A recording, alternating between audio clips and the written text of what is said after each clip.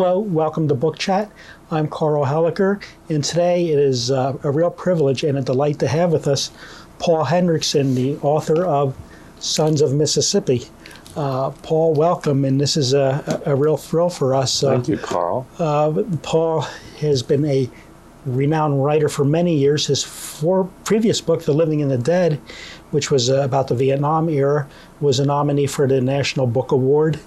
And this book, Sons of Mississippi, has won a prestigious award called the Heartland Award, which comes out of the Chicago Tribune, and it's given to a book that best typifies the spirit of living in the heartland, that part of the country. So congratulations on that great honor, Paul. Thank you, Carl. And before Paul moved back to the Philadelphia area to teach at creative writing at the University of Pennsylvania, he was at the Washington Post. Can you tell us a little about your experiences down there, Paul?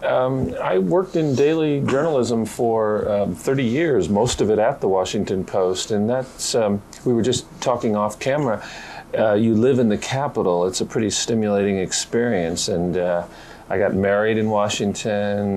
Both of my sons were born in Washington. I wrote 3 books in Washington.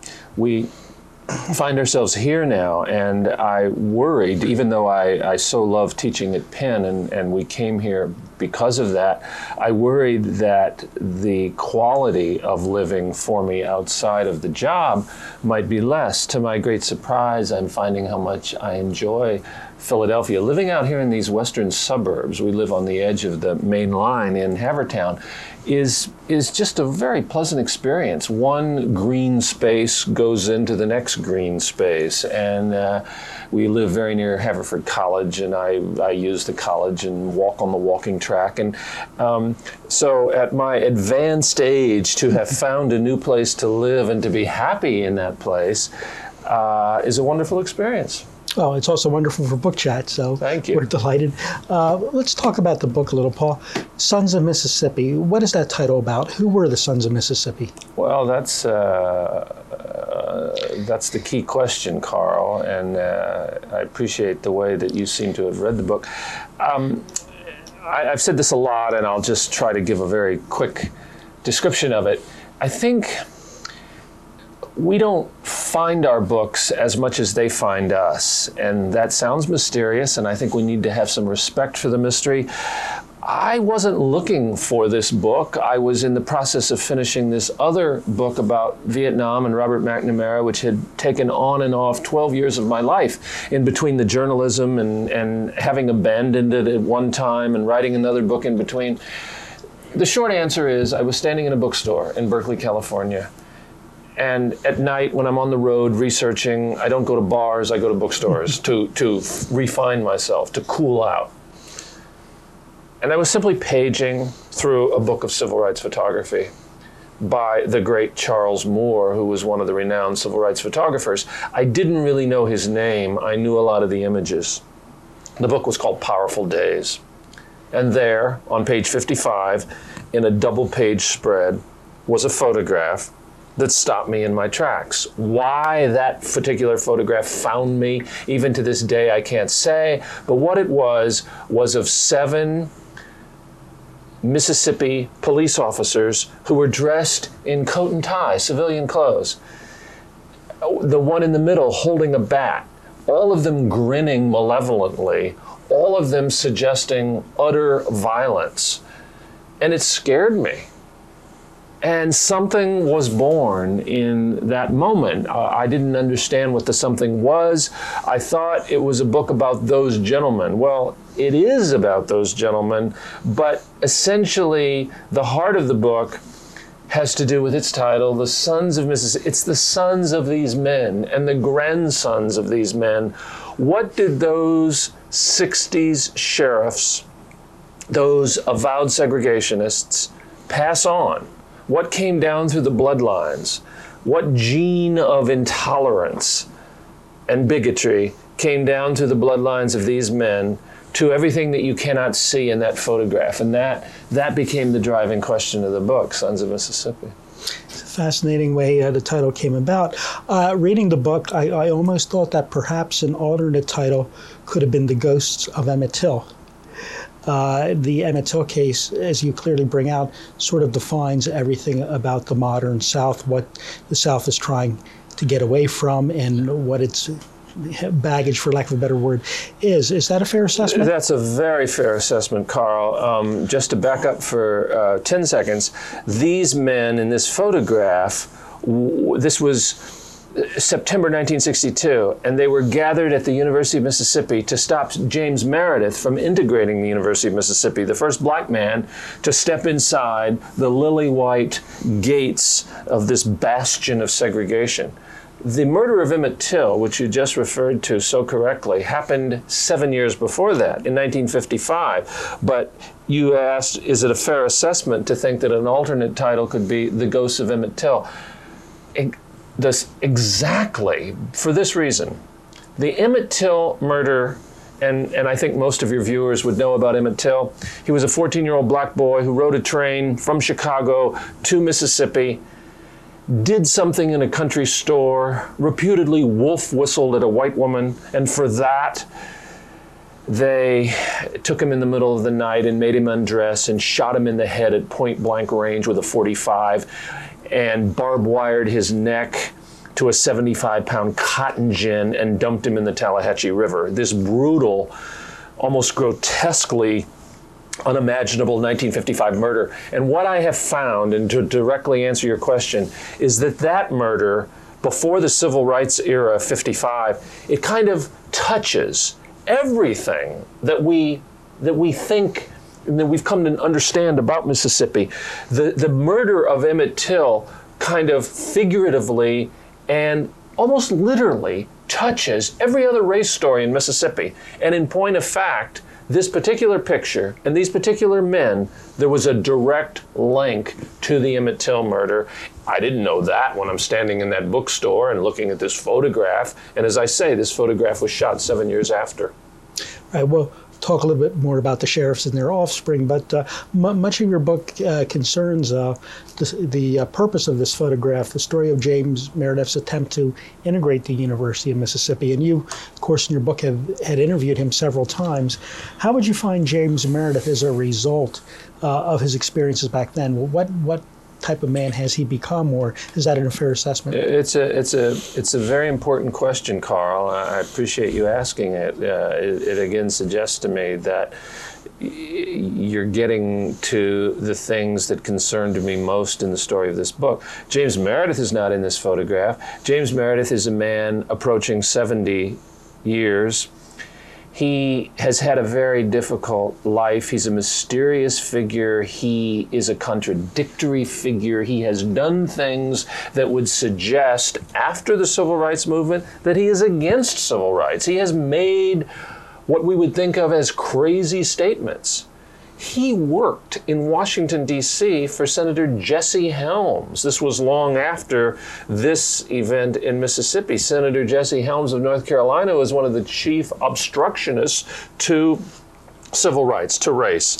We started to talk about James Meredith and who he has become as a result of his experiences at the University of Mississippi. Can you continue along with that? I hope I can. I hope I can be succinct. There are several really important things for me to say here.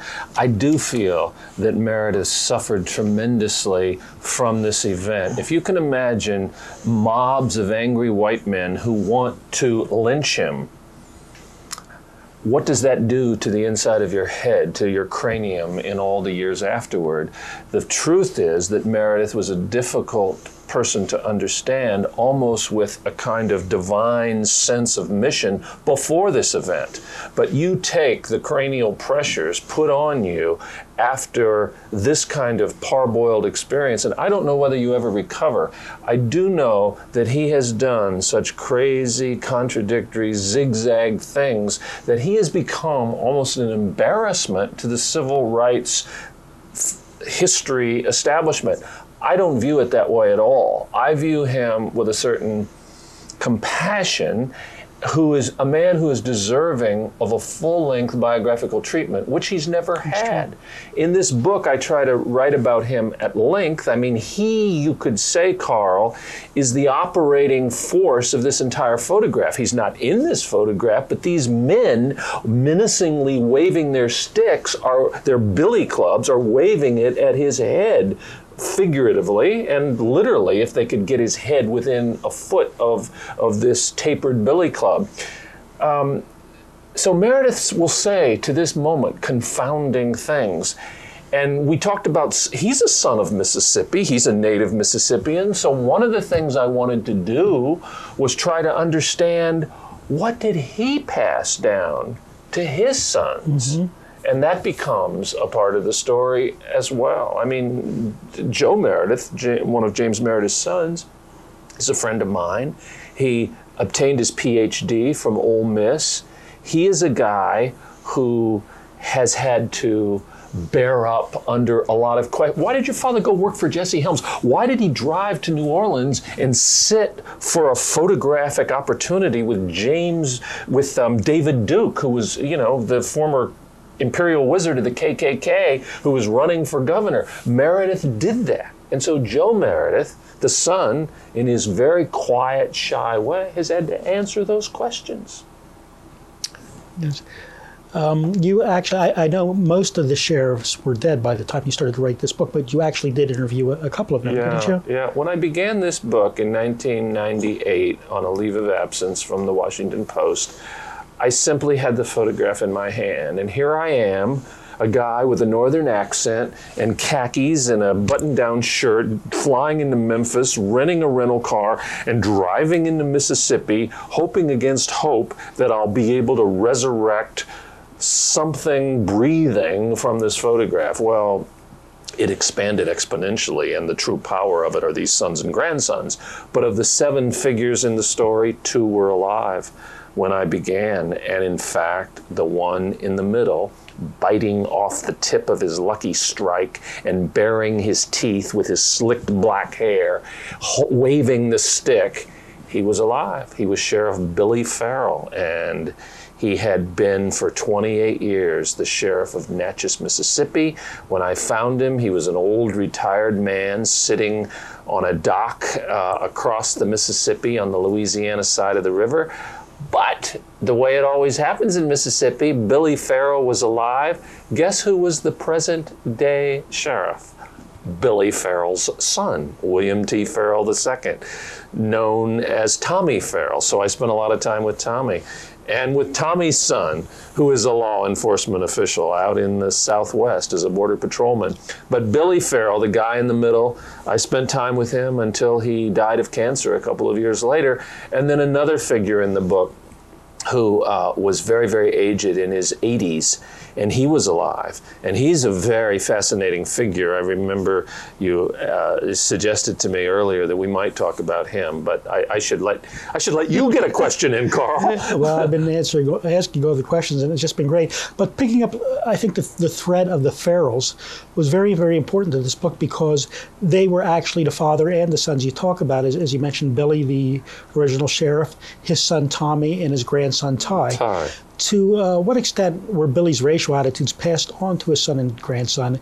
I mean, was that hatred conveyed through the what happens, I find, is that each generation tends to refine it a little more and try to exorcise some of this poison from the system. Sometimes the generation flips back and you find it as bad as it was in the earlier generation. What has happened in the Farrell family is that Billy Farrell, the man in the center of the photograph, you could take it back generations beyond that, because Billy Farrell came from lawmen too. But just start with Billy Farrell.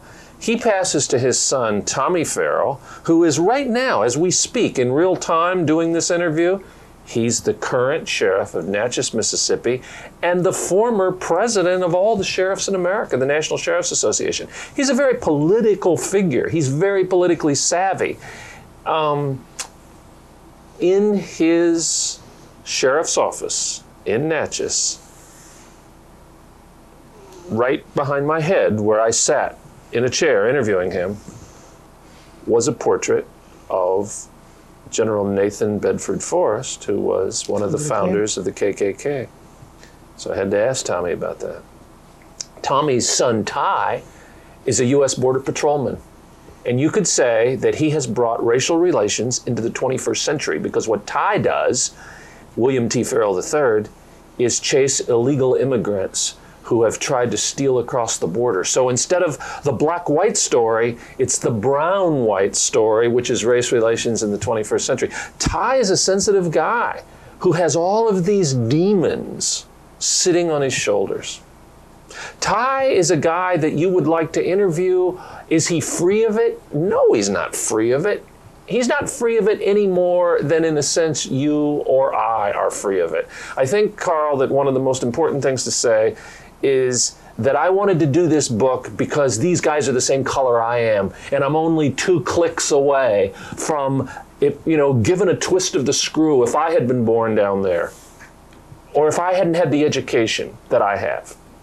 Paul, within your book, you mentioned a figure, John Ed Cotham, and you call him the most compelling figure in the book. Who was he and why? This photograph of these 7 Mississippi sheriffs, there's one at the far right whose face you cannot see. He's the only one in the photograph whose face you cannot see because he's turned. He's turned toward the waving club. You see his shoulders, the back of his head. The photographer, of course, had no way of knowing because it was a grab shot. It was a click shot and go. You're in the midst of chaos. You're in the midst of a riot about to break out. The photographer had no way of knowing that that man whom he captured with his back turned was almost a perfect expression of the old Frank Lloyd Wright dictum. He's the great architect, Frank Lloyd Wright, that form follows function. And here's what I mean. That man at the far right, whose face we cannot see, of these 7 figures in the book, he is morally ambivalent. He was not a true seg, as they call them, hater. But was he willing to step outside of all that he came from and say this is wrong? No, he wasn't willing to do that. He went along. He was part of the times. But in his heart and in his gut, was he a true seg hater? I am convinced he wasn't. And the reason I'm convinced is because I have spent hours upon hours upon hours with this old man who is now almost stone deaf. And of course would want to sanitize his history and put himself in the best light. But teasing apart his life story and talking to him at length and talking to so many other people who knew him in that community, I am convinced that he was the morally ambivalent figure. Why is that the most compelling story for me? There's a line in Dante that says, the hottest place in hell is reserved for those who are morally neutral. Interesting. And his son, and his grandson, his grandson is the major character in this book, Johnny Cothran. And he's the namesake of this man in the picture. And Johnny Cothran works the overnight shift at Home Depot in Memphis. And Johnny Cothran has all this stuff sitting on his shoulders, just like Ty Farrell, the grandson of Billy Farrell swinging the bat. I do want to jump ahead because I do want to make sure I get this question because we were talking before, and I want to know, do you have plans for another book? I do, and I'm always petrified to speak about a work in progress, but I've signed a contract for the next book project with Knopf, the same publisher. This will be my 4th book with them. Carl, for either good or ill, we have the title in hand of the next book. We never had the title in hand. I mean, we went years into Sons of Mississippi before we had the title. We went years into the previous book about Vietnam, The Living and the Dead, before we had the title. Here, we have the title. So I'm going to tell you the title and let it go at that. Now, as a precede to that, if I said to you, DiMaggio's bat or Satchmo's horn, you'd get a very quick, vivid picture in your mind. So I am going to say to you, little suspense drum roll here, Hemingway's Boat. It's not a biography of a floating piece of wood, but it's a concept for looking at a lot of things, not least, again, some of the life of Ernest Hemingway, who owned a boat, a very famous boat in American literature, owned it for 27 years, called the Pilar, owned it for the last 27 years of his life. And this project, which will take me to Havana and to Key West and to many places in between, is Hemingway's Boat. Fascinating. I imagine this will, a lot of care and a lot of research and a lot of time goes into your book, so I'm sure. Yeah, it'll consume 4 or 5 years. Right. Well, we will look forward to that one, and we'll look forward to having you back on Book Chat to talk about that if you're so inclined. Well, thank you so much. You interviewed in the book Eddie McDaniel, a former Grand Dragon of the Klan. Was that an intimidating experience? Yeah, Eddie McDaniel was an old man in a wheelchair having suffered a stroke, but he was the head of the KKK. A big branch of the KKK, formerly head of. He had renounced all his ties, as they say. Of course, and I didn't want to call him up. I knocked on the door, and I had knocked on the door a whole bunch of times, and no one ever answered. And this one day, a woman answered, and I said who I was and what I was doing, and she said, "Come in, he's having breakfast." And there he was in a wheelchair, looking like a frail, innocent old figure. But it was pretty fascinating to talk to a guy who had commanded the KKK and linked his particular branch of the KKK to so many arsons and murders, and very few of which were ever prosecuted or convicted. And of course, he was denying that he had done any wrongdoing, but it was a pretty fascinating experience to go inside that door and talk to Eddie McDaniel. There he was, the former Imperial Wizard. Just real quickly, because unfortunately we're just about out of time, but can you encapsulate for us just briefly what you would like people to take from this book, Sons of Mississippi? That's a real potent question, and I don't know that I'm up to answering it. I hope they would take away from it that each of us in America, each of us who is white in America, needs to think about our own sense of intolerance. And I went to Mississippi because there's an old expression, no sense being a Marine if they're not going to send you to the fight. No sense thinking about civil rights if you don't go to the heart of the heart of the heart of where the story was back then, and that's the state of Mississippi, where all the bigotries were so fierce and palpable, and I wanted to go into the middle of that. And as I said, I'm the same color as those men, and look at them and maybe look backward at myself as well. Fine. Well, librarians as such, we don't have much power. If we did, I would order everybody in the community to read Sons of Mississippi. As it is, I recommend highly to anybody who's looking for a good book that will explain the history and maybe, as you say, a little bit of ourselves, to come in and read Sons of Mississippi. Paul Hendrickson, thank you so much for joining us today on Book Chat. I'm grateful to have been here. Thank you, Carl. Thank you. I'm Carl Hallecker, and we'll see you again.